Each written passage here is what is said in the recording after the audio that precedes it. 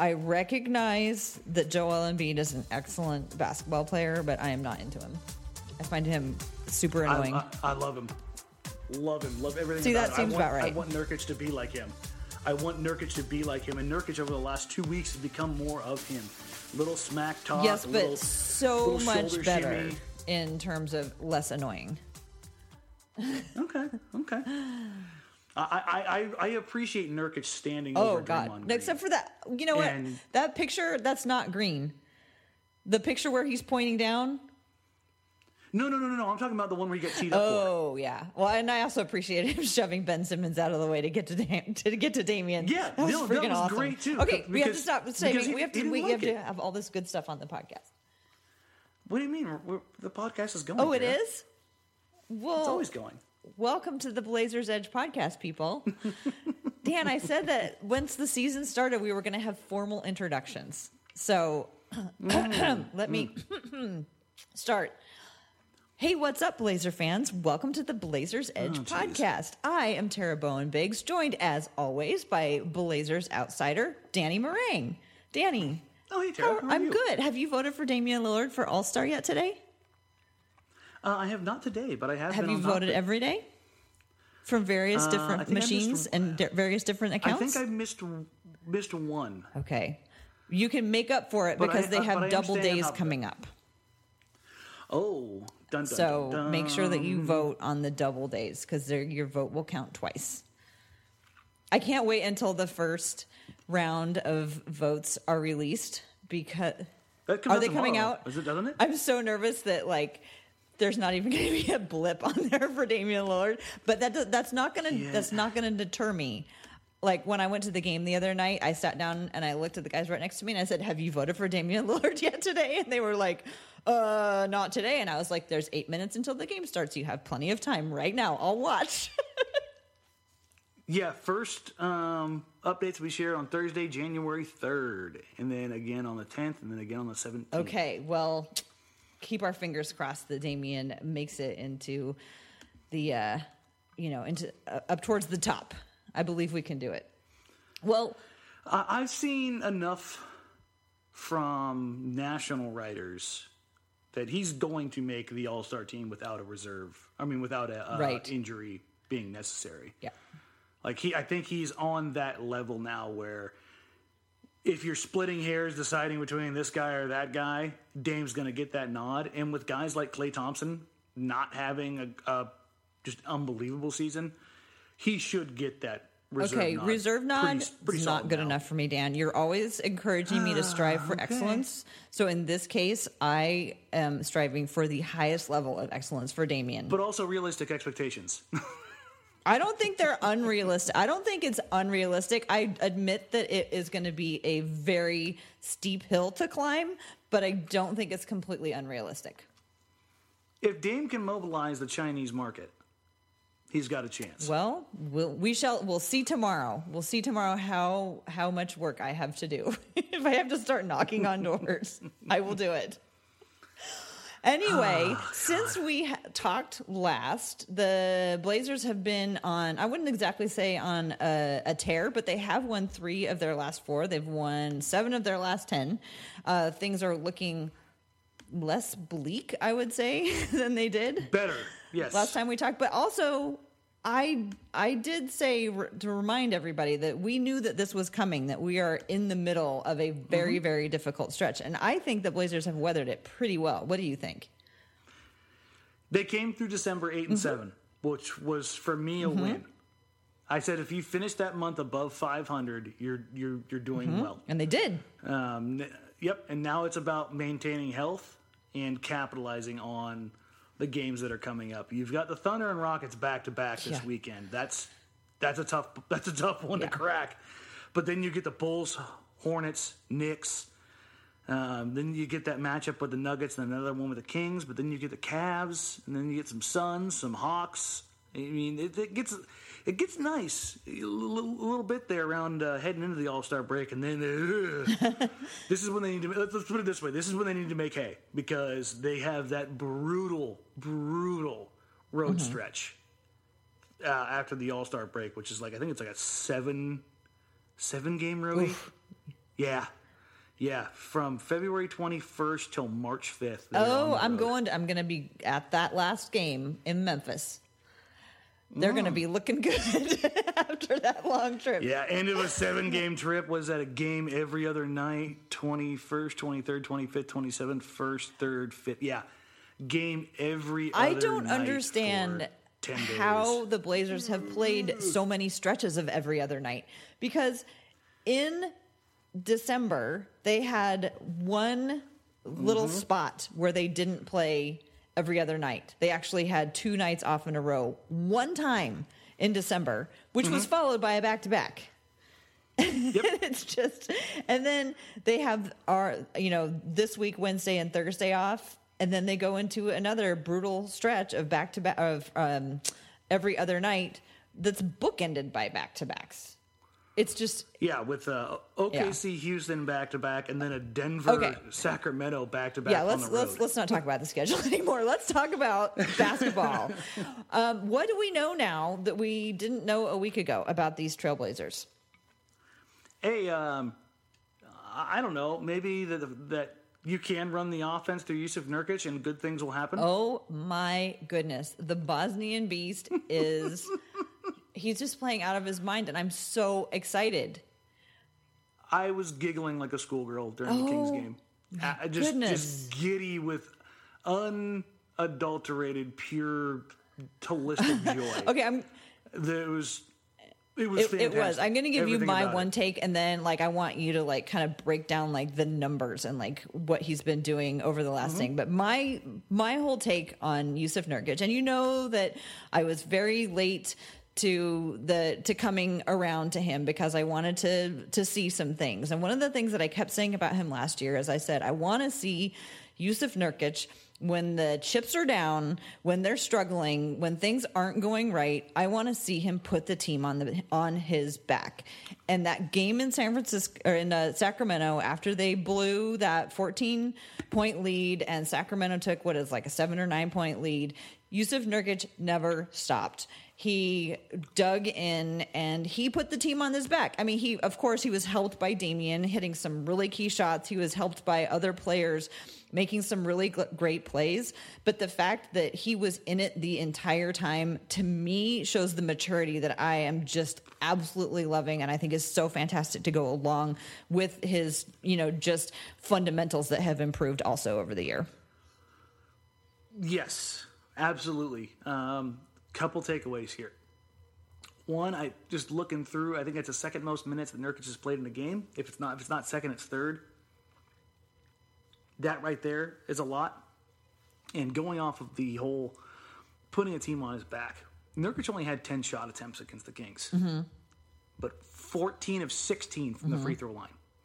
If you remember back in September, one of the things I talked about before we hopped on the podcast, one of my keys to the season was, or the most important guy this season for this team was, to me, Jusuf Nurkic, because he had the most room to grow.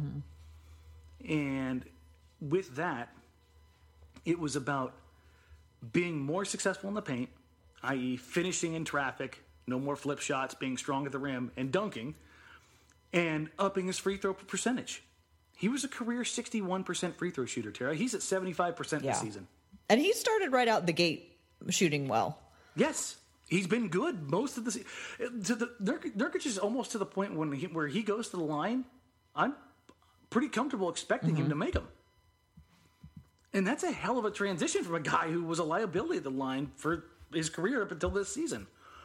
The other thing is, one of the things that you questioned was, how would Nurkic react if he's not getting the ball or if he's not shooting?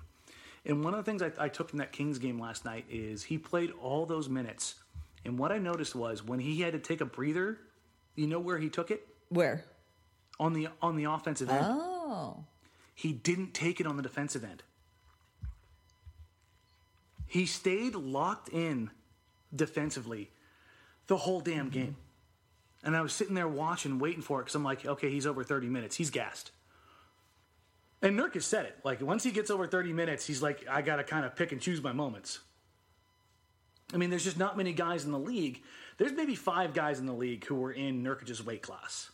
And you're talking about the Embiids, the Andre Drummonds. Steven Adams is probably right on the edge of that. Is Looney up there? He seems really... No. He just seems really broad.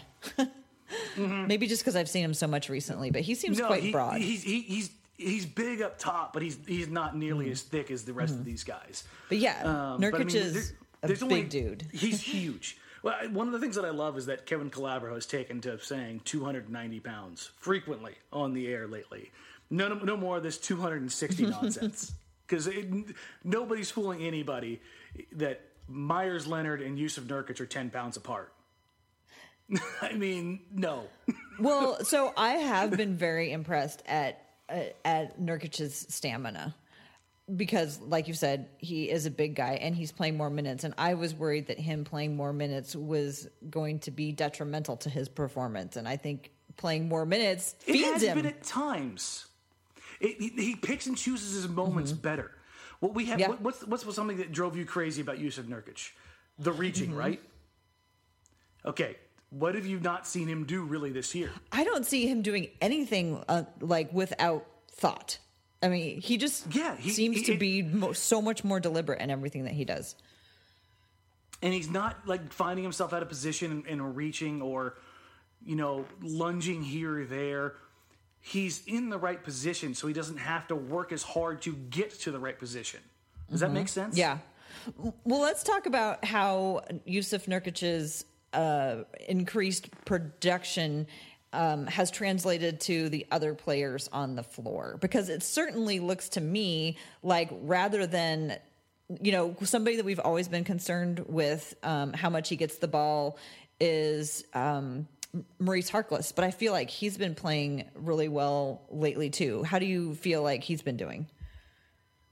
So I'm probably one of Harkless's biggest critics, and it's not because I think he's a bad player. It's because I think he has every tool that Portland needs, and he doesn't deliver it regularly, so it just pisses me off. But with that said, I thought the effort, the intensity, the commitment, everything that he had against the Kings last night was maybe his best game I've seen from him as a Blazer. And it wasn't like this monster box score night. It was a good night. Don't get me wrong. It was a very good night.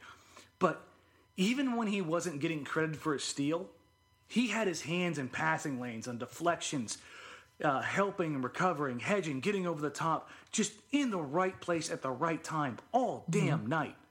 And that's, realistically, he should be that guy nightly. He has the capability. It's unquestioned that he has the capability to do that. And I'm not saying that in the sense that the capability that just because Yusuf Nurkic had a 20-20 5-by-5 game, he has the capability to go out and do that every night. You need the right set of circumstances. But with Harkless, his set of circumstances is there for him every night. Well, I think I've been watching him closely. I did. I included him in the Mom's Favorite column I wrote this weekend for his activity in the steals and the blocks department. And after I wrote it, I realized that was the third time that I'd written about him, and the other two times I'd also written about his steals and blocks. And I just got mesmerized watching, because I just go through and I watch like all of Mo Harkless's steals, all of his blocks, and what he's been doing lately is he's just a few inches closer to the guys that he's guarding, and he's keeping with them through their entire run from like one side of the court to the other. He must be putting in more miles than he has ever, I would guess, because he is running all over the place, because he's staying with people as they're making their entire run from one side of the court to the other. But then the other thing that's happening on offense is that now he's got two people potentially passing to him, because Nurkic is getting so many assists that I feel like Mo maybe feels like he's more engaged, or he has to be alert and ready for a pass more often, because it's not just coming from Damian. He could be getting it at any time also from Nurkic. Yeah, and that was exactly where I was going with this, is that with the Blazers moving the ball inside to Nurkic more, Nurkic is very much like Sabonis. Like when he catches the ball in that face-up, unless he hasn't had a shot in like 20 minutes, his initial look is usually bring the ball up high and look for somebody. And Harkless has found that, hey, if I'm a willing cutter, or if I willingly run the floor on the fast break, probably going to get the ball. And it's led to some confusion at times, because I think he gets a little anxious still, just trying to figure out the timing on the cut, and he's cutting at the same time as Aminu, and that'll happen with the free flow offense as they kind of change things around and move where the ball is, as not as much on the perimeter and more in the high post. And with that, Harkless is playing a better brand of basketball. And for everyone's like, this is all Harkless needed. He just needs the ball. Well, here's the pecking order, folks. Dame, CJ, Nurkic, and then everybody else. And that's how it's always going to be. Harkless is a cursory player. He's not going to be a featured player. He needs to cut. He needs to work off the corners. He needs to be in the weak side. He needs to run the floor. And if he does those things, he'll be rewarded. And I think that it's just an easier reward when you're moving the ball around, and not necessarily by moving the ball around within the offense, but moving where the attack is coming from the perimeter above the break, from the corner, wing pick and rolls, high post, pinch post, off horn sets, just different areas. And by doing so, Harkless has got a little bit more freedom to react and to move around, and the Blazers are capitalizing on that. I just, while you were talking, I had this flash of the billboard from this summer that Trailblazing made that said LeBron Dame needs a third option, and I just realized that Mo has filled that role. Fourth option. I'll go that far. If Nurkic and CJ are the first and second options. After Damian. Oh, well, no, it's Dame needs a third option. So Okay. Dame has one option, Nurkic, two options, CJ, third option, Mo Harkless. And then you have Aminu like just that, running sure. around playing cleanup. Yeah, and Aminu's actually found himself a little bit energized, finishing off some of those cuts too. We've had a few adventures in dribbling over the past few weeks. Love it. Love the chaos. He's totally brought back the chaos. Like, I was fine at the beginning of the season when he started to be a little bit less chaotic, and he was playing a little bit more under control. Like, he'd bring the ball up halfway and then toss it to Dame or whatever. But I love it when he brings the chaos. Yeah, he had like a base or a drop step spin move on somebody where he was completely out of control, and he somehow gathered it and brought it back. And I was like, you know what? I know. It's not always pretty. I will fully admit that it doesn't always work out. It's almost never pretty. It's almost never pretty, but he's definitely a results oriented guy. It's not about how it looks. That's well, for sure. and I always say that sometimes it's so chaotic and so confusing that both teams are just standing around going, "What is going on?" But he was the hero at the end of that Golden State game, along with Damian Lillard. I mean, he corralled that pass and tossed it to Damian so that he could hit that shot in the Golden State game. That was such a weird play. You get the Nurkic steal, Dame driving, going up in the air and getting caught, then kind of loosely just dropping the ball. Aminu scoops it up and Dame relocates, and you made it sound really not exciting the way you just recited it. Well, I mean, just watching that play happen live, I was like, yes, no, yes. But that's what makes it exciting. That's what makes this game so awesome. For me, anyway. I know that you like it when it's just all yes. But that's not possible. I'd like it to be a little bit tighter. There's no argument there. But it was something. Let's just call it that. But one thing I want to get back to on Nurkic here is that the next step in this evolution is optimizing CJ McCollum with this new style of offense. It hasn't completely changed. It's still Dame and CJ. And CJ has been phenomenal in the mid-range. He just can't buy a three to save his life right now. CJ over, I think, his last 10 is shooting something like 26%. Let me update. This is his last 5. Let's see. 3-point percentage. CJ's 25%. Ooh. So very not CJ.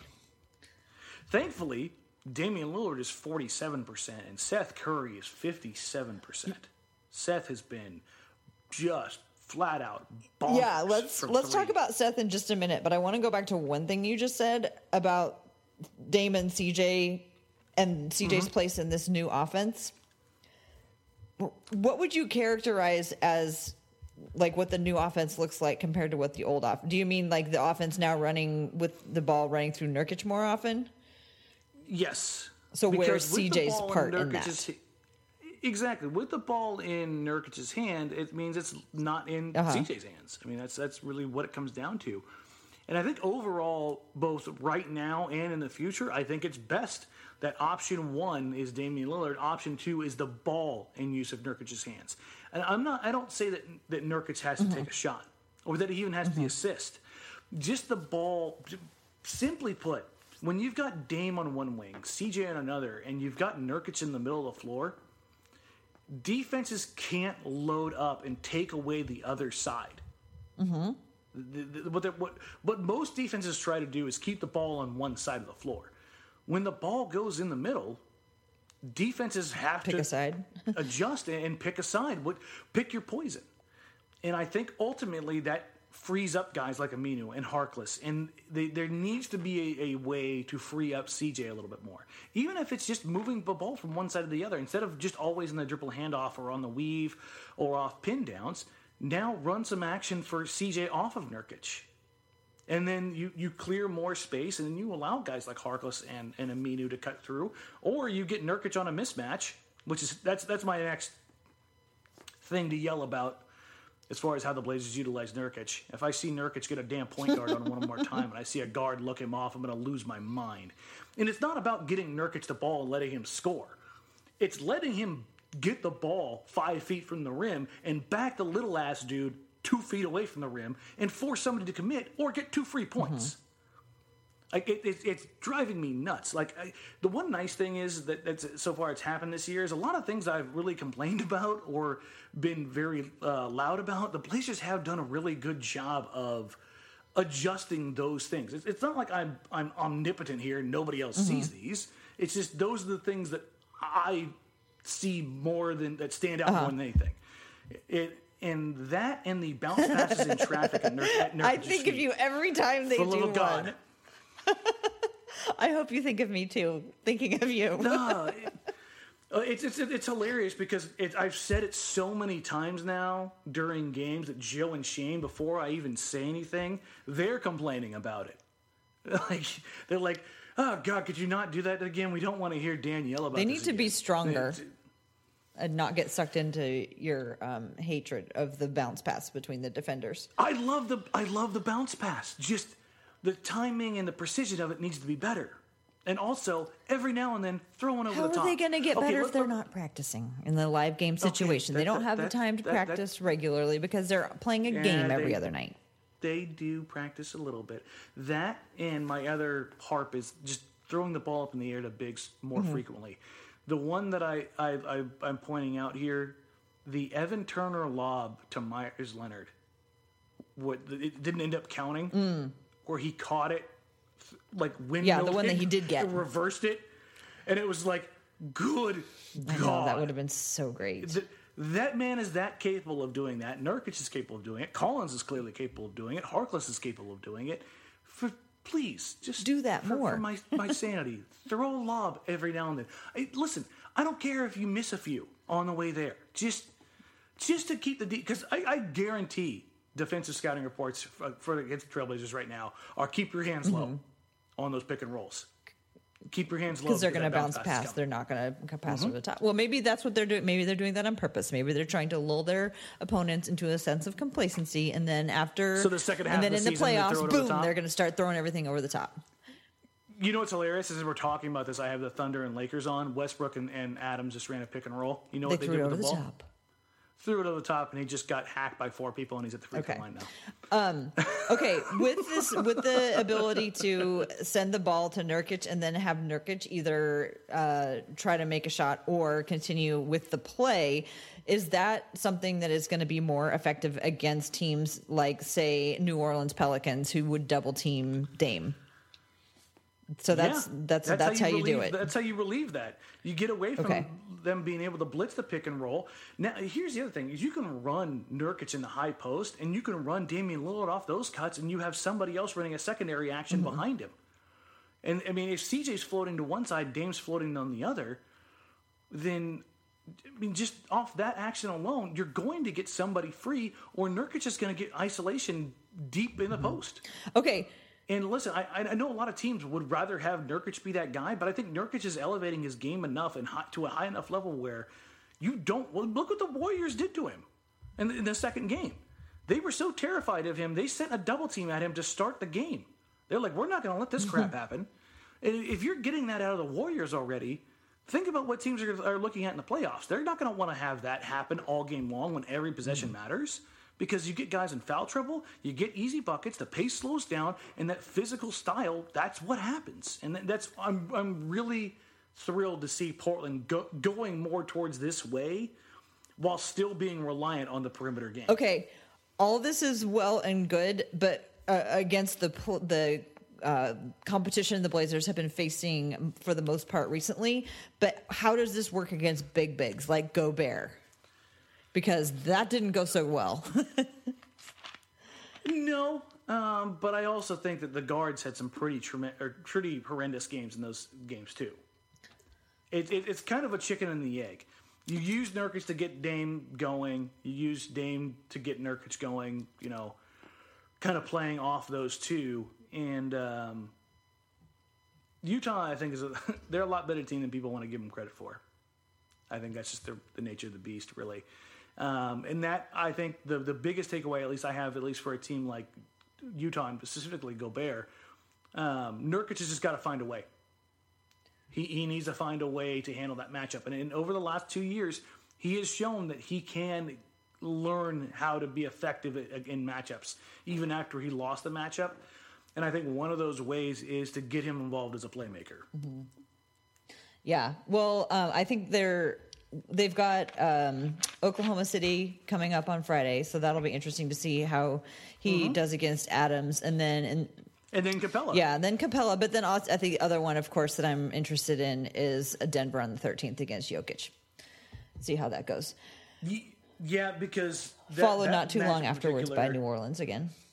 And Utah. We'll see how that one goes. But the Denver one for me and Dane Delgado were talking about this, and it was both of us noticed the same thing from, good God, what an alley-oop. Both of us noticed this from Nurkic against Jokic last time, is that Nurkic got so concerned with keeping Jokic under control that he was like, I'm just going to stay here.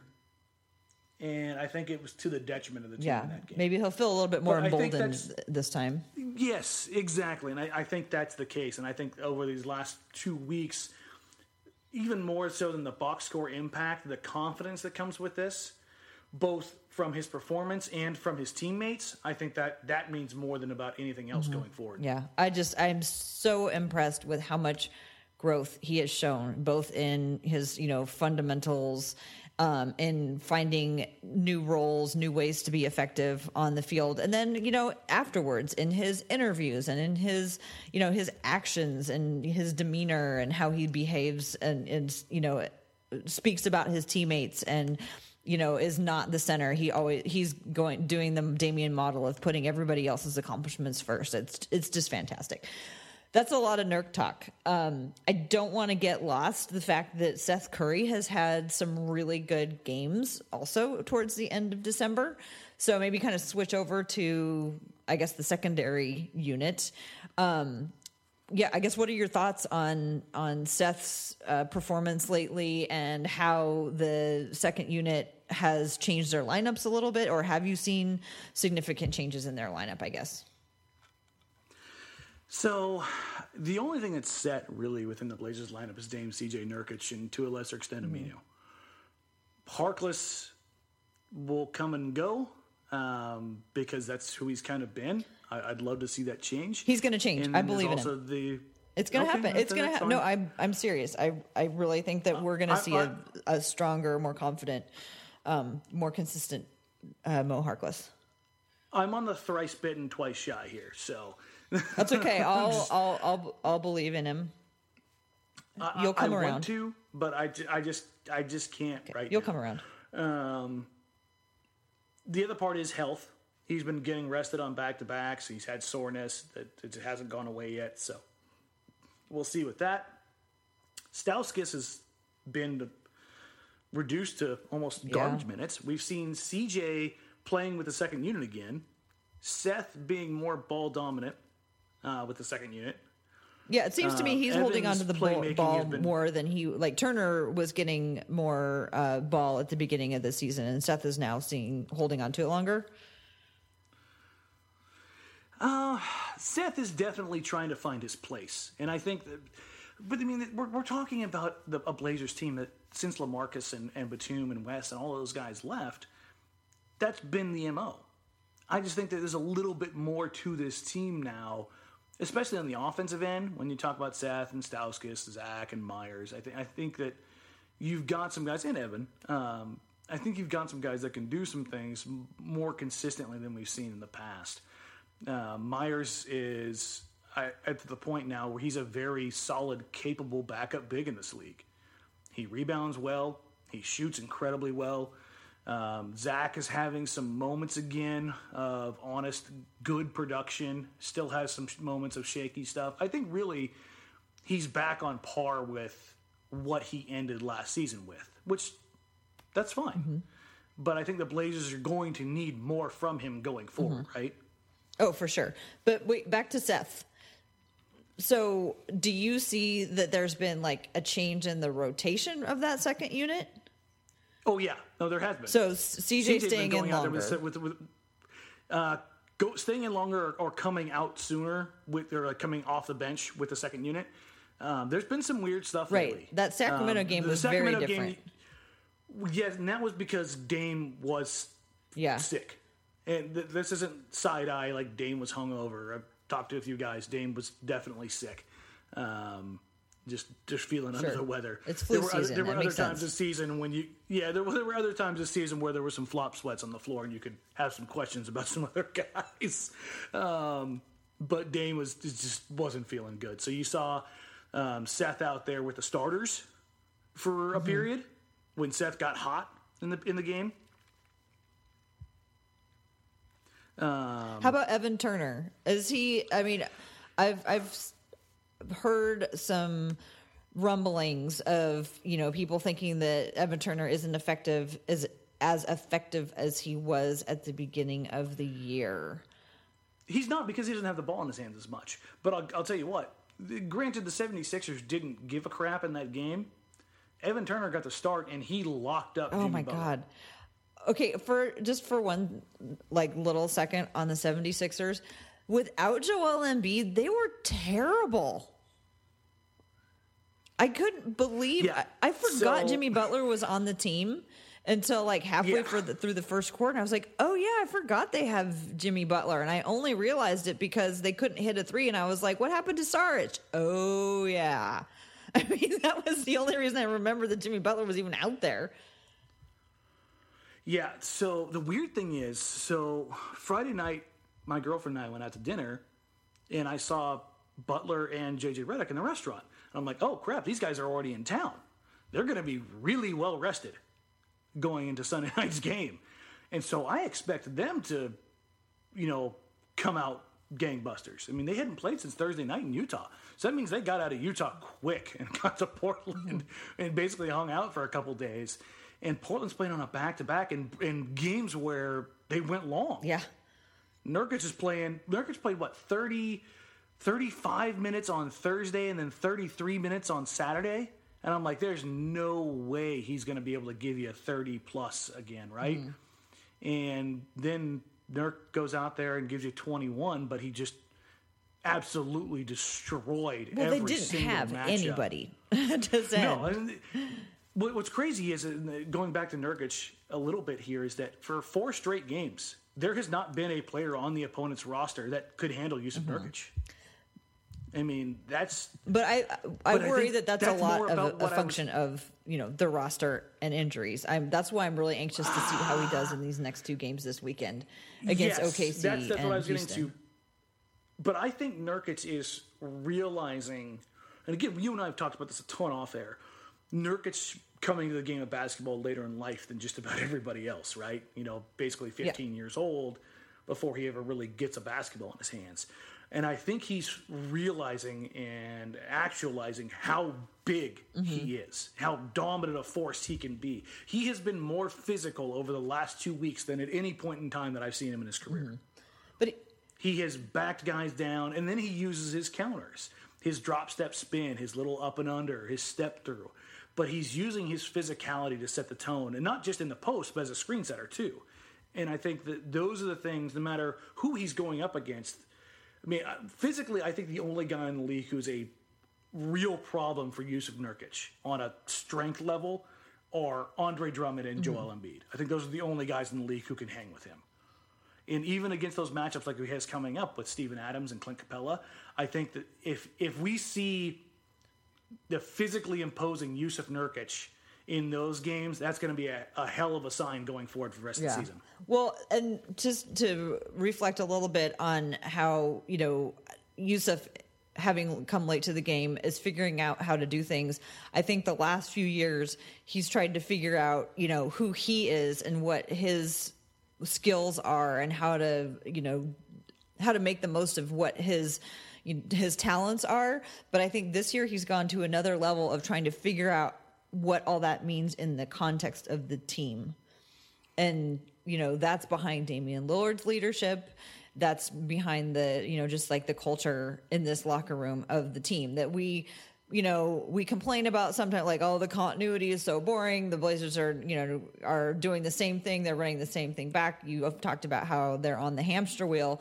And I don't think any of that is wrong. But what I like to do is call out the fact that Jusuf Nurkic has learned how to use that to his advantage because he's figured out who he is and how he's key to making this team that he knows really well, how he's figured out how to help them become more successful.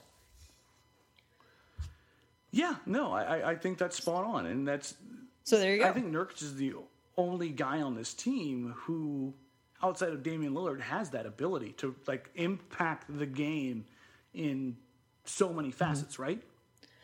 So it'll be interesting to see over the next, week of games to see how long. Keep your eye on Mo Harkless. So one of the things that we've been seeing a whole bunch lately, like I said, obviously, is Dame and Nurkic. But I'm wondering if you've seen any other combinations on the field, whether or not it's the starters or the secondary unit, any other combinations of players that you think are interesting and worth watching? I want to see what develops more with the second unit because Evan Turner with Zach Collins and Myers Leonard is the next one I go to. And the other one is, as far as integrating CJ more into the offense, I saw somebody say the other day that CJ McCollum really needs to work on his pick and roll game. And I almost put my head through a wall. CJ came into the league as one of the best pick and roll guards out of college. He was very much like Damian Lillard. But who does he do it with? Does he do it with Nurkic? I've seen him do it with Myers in the second unit. Yes, and that's the thing is he's not. I don't think he's getting enough opportunities to work off the pick and roll as much as he used to. Because remember last year, CJ was with the bench unit, and so he's running a ton of pick and roll. It's like all of a sudden everybody forgot that CJ McCollum used to run pick and roll endlessly. Yeah, he did it endlessly last year and the years before when he was running the second unit. So I think that it would be nice. It would be nice to see CJ not necessarily working off DHOs all the time with Nurkic, but also working in the pick and roll with him. It'd also save his legs a little bit because he runs so much. Well, that may be the other part of it is that CJ's the only guy on this team, other than maybe Jake Layman, who can run like that. Just run for days and days and days and days and wear opposing defenses down. And that may be factored into why he's not running as much pick and roll.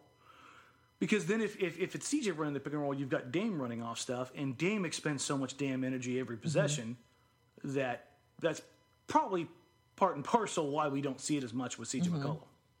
So so you're thinking that the next evolution of a duo maybe CJ in more pick and roll, like with Nurkic or with one of the other bigs, or if he gets more run with the second unit? Realistically, I just want to see more pick and roll out of CJ and Seth. I think both those guys are more than capable. I mean, you were surprised when I told you how good Seth was the year before with Dallas as a pick and roll player. Seth was in the top 5% of pick and roll guards last time he was healthy in Dallas. I mean, Seth is a very, very good pick and roll player. The Blazers between Seth, Dame, and CJ have probably the best combination, three guards in the league at as far as depth wise and how adept they are at running that set. But I guess the counter to my own argument here is the playbook is kind of out on Portland on how to bust up that pick and roll. So maybe the two-man combinations need to come from Zach or Myers and guys working off him. And this is the other thing as far as what's been nice to see about Nurkic. Myers is a very, very good passer, and Zach has shown flashes of that too. I'd like to see the Blazers work the ball inside in general, not necessarily to the post, for a straight post up, but just inside out, outside in, to Myers, to Zach, and then have guys moving off of them because all three of those guys are more than capable passes, and I think that would develop some nice additional two-man game scenarios. Yeah, no, I like the idea of just Portland having a handful of big guys, front court guys who are capable passers. And that's just no matter who's in, the other team has to pay attention to the center potentially being able to pass. I think that's a cool realistically, wrinkle. Hell, Biggie's a capable passer. And I'm not advocating for Biggie to get in there, but something that Portland has clearly prioritized in who they want as their big men, passing is a priority. Yeah. It was. Yeah, that's right, because Plumlee was a passer. Yeah.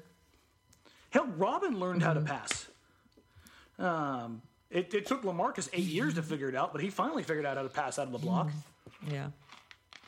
Okay. One last thing that I've been thinking of, because it is the turn of the new year. I'm not going to talk about New Year's resolutions, but what I want to know is, are there any stories that you'd like to see left behind in 2018? Anything that you're tired of hearing about? Right now, for me, it's Zach Collins needs to start. Okay. Yeah, Listen, I like Zach. I think he's going to be a solid, capable player who's a fringe starter in this league. That's not a bad thing. That's not a shot at him. For everybody's like, he's going to be an all-star. If you think less, you're crapping on him. No. The vast majority of players in this league do not make it to that level. There are only so many starters in the league, and I think Zach has the ability to be that in probably a year or two. But I don't think he's ready to start right now, as we've seen over the last 2 months. He had the, first 3 weeks of play where everybody's like, oh my God, he's ready, he's here. And then 2 months of, he's what he was the end last year. And I think he's going to need another year or two of seasoning before that's a real thing. Take what Aminu and Harkless give you right now. It's not the best, but the production is more consistent than we're getting with Collins right now. And until a personnel move is made, i.e. Aminu or Harkless or one of those guys is traded, then I think it's one of those things where that needs to be put on the back burner, and everybody just needs to kind of pump your brakes on that one. Okay, first of all, I don't think you need to qualify him as a fringe starter. I think it's okay to just say that in the future he'll be a capable starter. I think he needs to be on the right team. That's the reality of it. I don't think he's a starting center in this league, and as a power forward, I think you need to have the right kind of power forward or the right kind of center around him to make it work. That's why I call him a fringe starter, because it's the same with Nurkic. And coming into this year, I had Nurkic as a fringe starter, who's a starter by default because he was a liability in certain areas, but he's improved so much that he's solidified himself as that guy. So by fringe starter, you mean a starter who in the right situation would be a starter, rather than fringe as in we don't have any other choices, we'll put him in. Okay. No, it's Thank you for clarifying. It's about having the right setup around him. Let's take Steven Adams. Steven Adams can start on any team in this league. You know what he is. You know what he gives you. You know what his production is. That doesn't make him an all-star, but he's a solid starter no matter where you put him. Right? You're not playing Steven Adams off the floor. What? Anthony Davis is in a whole nother world. He's all world. Who's a center that you would call like a fringe starter? Would you say Capella is somebody like that? Okay. Yes, because you need to have a pick and roll dynamo. He works with the particular combination. DeAndre Jordan. DeAndre Jordan, his career is defined by Chris Paul, and now he's getting his eras with Luka Doncic. But if you don't have guys who are elite level playmakers and pick and roll players, you're not utilizing them. And DeAndre Jordan is a guy that you can play off the floor because of his free throws. Same with Capella. DeAndre Jordan's gotten a lot better in free throws. He has. But yeah, I get what you're saying. But I mean, those are guys that like you have to have the right scenario around them. So, and you're just saying right now, Zach Collins is not ready to start, absent a trade that or something that would take Aminu or Harkless away, and definitely not in the center. You're talking about for the. If you're advocating Collins to start at center right now over Yusuf Nurkic, I got nothing for you, man. You've reached the Please level do not of bonkers associate me with that sentence. The crazy thing is there are those that are out there that believe that. I'm just like, listen, hey, more power to you, but I have two stories I'm ready to leave behind in 2018. One is a league-wide story, and that is it's really hard to win 3 championships in a row. Cry me a river with all of your all-stars. Don't tell me about how hard it is to win 3 championships in a row. I mean, Steve Kerr talking about the real NBA. So done with that story. Many, many teams have had 3 active Hall of Famers on their roster at any given time and struggled. Like, how about they just admit, like, we have a good team. We expect that we're going to win, but because there's a lot of good teams that on any night can give us a really good challenge, it's not going to be easy. Like, and we have a lot of egos and guys hate each other in the locker room. But like the whole, all the national media, I've heard so many qualifiers. But it's really hard to win 3 in a row. It's really hard to three-peat. Like, I can't imagine what Steve Kerr goes through on a night by night, week by week, season by season basis, trying to manage that many egos. Yeah. Poor thing. He has all those all-stars.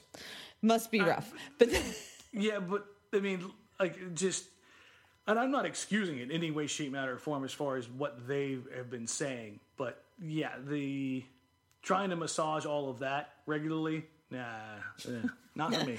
But the Blazers related one is I think I've said this before on this podcast, and that is if people are still complaining about Myers Leonard not being a real NBA player, they totally need to find something else to do.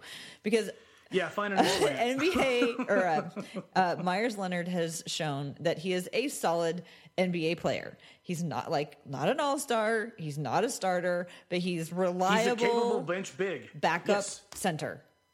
And compare, I'm sure you can pull up the numbers, but and he is an expensive one, but he's not the most outrageously expensive, and he's out there playing. That's what I just keep coming to. So that is the story that I'm going to leave behind, and I'm going to leave it behind by not talking about it anymore. Okay, I'll let you off that one. But yeah, I mean, that's 100% true. Myers is a capable bench big who spaces the floor and rebounds well enough and does things that you need on this team right now. It's flat out. Yeah. So what else do we have to talk about tonight? We should probably wrap it up. We've got 2 whole nights off in a row, so we should probably go enjoy that because there's not going to be a 2 nights off in a row until the end of January. Don't say it out loud. Remember, I have to work these nights. That's what I'm saying. We have tonight off and tomorrow, so we should cut this short and go enjoy all this time. You know what I would love to leave behind? I was really, really hoping to leave behind overtime games. Oh yes, yeah. There's been a lot recently. 3 of them in the span of a week, and I was like, and we were joking in the studio like, there's no way this game will go to overtime. And I looked at Joe and I'm like, why would you say that out loud? I know when we were planning recording tonight, I was totally going to say, and or when we were going to originally record last night, and I was going to say, unless they go into overtime, ha ha ha. So yeah, I didn't make that joke, but it happened anyway. But this whole overtime is like really skewing the numbers because I've been tracking how many passes the Blazers have been doing because I thought that like it seemed like that they'd been passing the ball around a whole bunch more. So like I went and I looked at they have been a little bit more. Only a little bit because when you adjust the numbers for overtime, it's still right around 280 passes a game. It's not about how many, it's about where they're going. In the Blazers wins, the ball is going to Jusuf Nurkic in the post. Well, yeah. He gets more post and more elbow touches in Blazers wins. In losses, he gets less. It's literally that simple. It's like you read my article where I talked about how the total amount of passes has stayed pretty much the same, but the amount of touches that Jusuf Nurkic is getting within all that has gone up pretty dramatically. Over the last 10 games, and then I did like the 4 games previous to that, and it has just like there's just a line that just goes straight up in terms of how much he's getting the ball, which is great. So that we'll bookend this podcast with talking about Nurkic because he deserves it. He's been playing so great. And the game against the Kings may have been the single most dynamic and impactful game I've ever seen in a regular season. He was literally everywhere. Yeah. To get 24 points to get a 5x5 get to the free and throw then line, to do it with a 20-20. to get a 20-20. That's just normally when you get a 5x5, it's like 6 points, 5 boards, 5 assists, 7 steals, 6 blocks. The Andre Karolinko line. Yeah. That 20-20 5x5. Yeah, and the other thing is 12 of 14 from the free throw, or excuse me, 14 of 16 from the free throw line. Yeah, that's exceptional. That to me is insane. Yeah, that is well. So the 2 free throws that he made at the end of that game to put them, I don't know, within like 4, I think. When they were making their run to come back, I was like, if he makes those, I might have to make him mom's favorite this week for those under pressure. Yeah. Again, the maturity that he's showing is so fantastic. Remember, we've talked about this a few times in the podcast before. CJ McCollum in clutch free throw situations. Yeah. CJ, we're just gonna hope for a good month for CJ. I'm writing about him this weekend, so I'm gonna have some things to show and talk about on Saturday. I think I'm not thinking about CJ right now. I think I think eventually he'll be fine, but just me talking about it isn't gonna do anything for him. My last thing is, I want to know, when do you think Jusuf Nurkic is going to get his first triple-double? Yeah, that's been our biggest discussion between Joe Shade and I. Oh, really? He's the most likely candidate to get it. I think How about the 13th of January against Denver? I love that. That would be like so amazing. He would love it too, let's be honest. Well, yeah, that's why it would be so great. I didn't just pull that out of the air. No, Nurk had 13, 10, and 4. I said it on Twitter last night, I think, in like the second quarter. And I'm like, he has a legitimate chance for a triple-double. And then I looked at his other stat lines, and I was like, he's got an outside chance at a 5x5. Like, kind of like half joking. Like, I didn't expect him to pick up like 3 more, or I think it was like 4 more blocks and like 3 steals at the time. I was like, he's got an outside chance. But, and then the second half started, and I was like, he's going to get there. Yeah. It was great. Well, let's go ahead and wrap it up. What do you have? What do you have coming up that's exciting? Your outsiders are back in the studio in your uncomfortable chairs. Oh God, I had a deep tissue massage today just because of those chairs. I'm so sorry. Like, if there's anything I could do, if I could start like a Twitter campaign or anything to get you guys, light them on fire, better chairs. Oh, those freaking chairs, man. At least when we do the podcast, Dan, you can sit in whatever comfortable furniture you want. I am literally in my like my gaming chair. Like it's like this giant, unbelievably ergonomic, comfortable, fully backed, arm rested, glorious chair. I hope you appreciate that about the podcast. Yes, this then is you true. get to sit in How your about you, comfy Tara? chair. What do you have coming up? Let's see. I finally checked my calendar for the next edition of the Blazers What Meetup. The next meetup we have is December 13th versus Denver. We're going to be meeting up to watch that game. It's a 5:00 game at the McMenamins on Broadway. So folks should come out and join us. We've the What Ladies already attended a game together this year against Denver. And we're even thinking about maybe going, at least not, if not this year, sometime in the future, going on a road trip. And we're like, we should go to Denver. So that's sort of become our team to gather around. So that is coming up on January 13th at the McMenamins on Broadway. Nice. The next day, I will have my guy, friend of the podcast, Dave Dufour, is coming into town on the 14th to pick up a puppy, and he will be on Blazers Outsiders. I think we're going to have him on the pregame show or the postgame show. I'm not sure yet. I still got to work it out. But Dave will be on Outsiders, so that'll be something cool to look forward to. Otherwise, it's going to be the pre- and postgame show every game night on NBC Sports Northwest with Joe Simon, Shane Brennan, and myself. Having a good time. And again, thank you to everybody who's been participating lately. Our numbers are all up across the board, so thanks for watching and not, turning off your TVs. I would be very thankful if you leave your TV on for like an hour after the game ends. You don't have to watch; just have your TV on. You just leave it on. You know what? I'm While cool with people that. are having their TV on, they can be voting for Damian Lillard, and they can also be logging on and buying tickets to donate to Blazers Edge Night in March. So we're still looking to collect donations. So if you are feeling like being in the giving spirit, please go to blazersedge.com and find out how you can donate tickets to Blazers Edge Night in March. They will be taking those donations for the next couple months, but the sooner you can get them in, the better.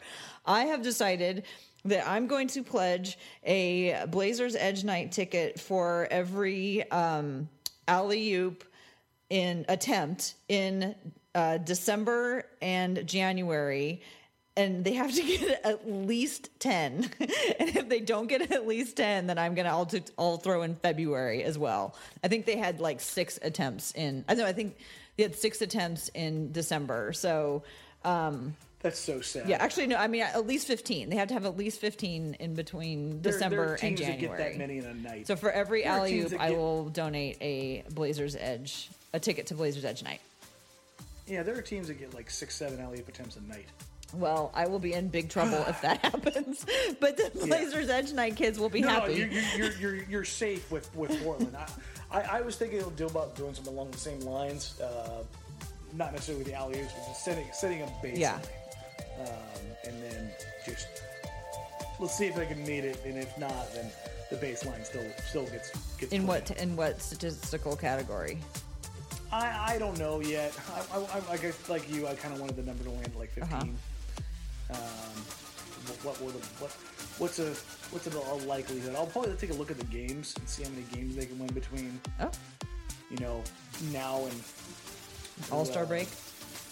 Yeah, All-Star break or a week after or something like that, and then help kind of tidy up the push down the stretch for the last few tickets that usually happens every year. So that's something I'm looking at. All right. Well, thanks to the listeners for joining us. Don't forget to go to what is it? These called? What's it? Apple Podcasts or wherever. Find us somewhere. Give us some stars, please. Thank you very much. Rate, review, subscribe, unlike, do it all over again. Is that what you usually say? You can follow me on Twitter at TCBBiggs. You can also follow the Hoops and Talks podcast at Hoops and Talks. And that'll do it for me. Take us out of here, Dan. All right, folks, you can find me on social media at DMarang, at DMARANG. That's Twitter, Instagram, everywhere else for all of your social media needs. On Blazers Outsiders on NBC Sports Northwest an hour before tip-off, and as soon as Michael Holton and Jordan Kent get off the air in the post-game show. For Terrible and Biggs, I'm Danny Marang. We'll catch you guys next week. Take care. Bye.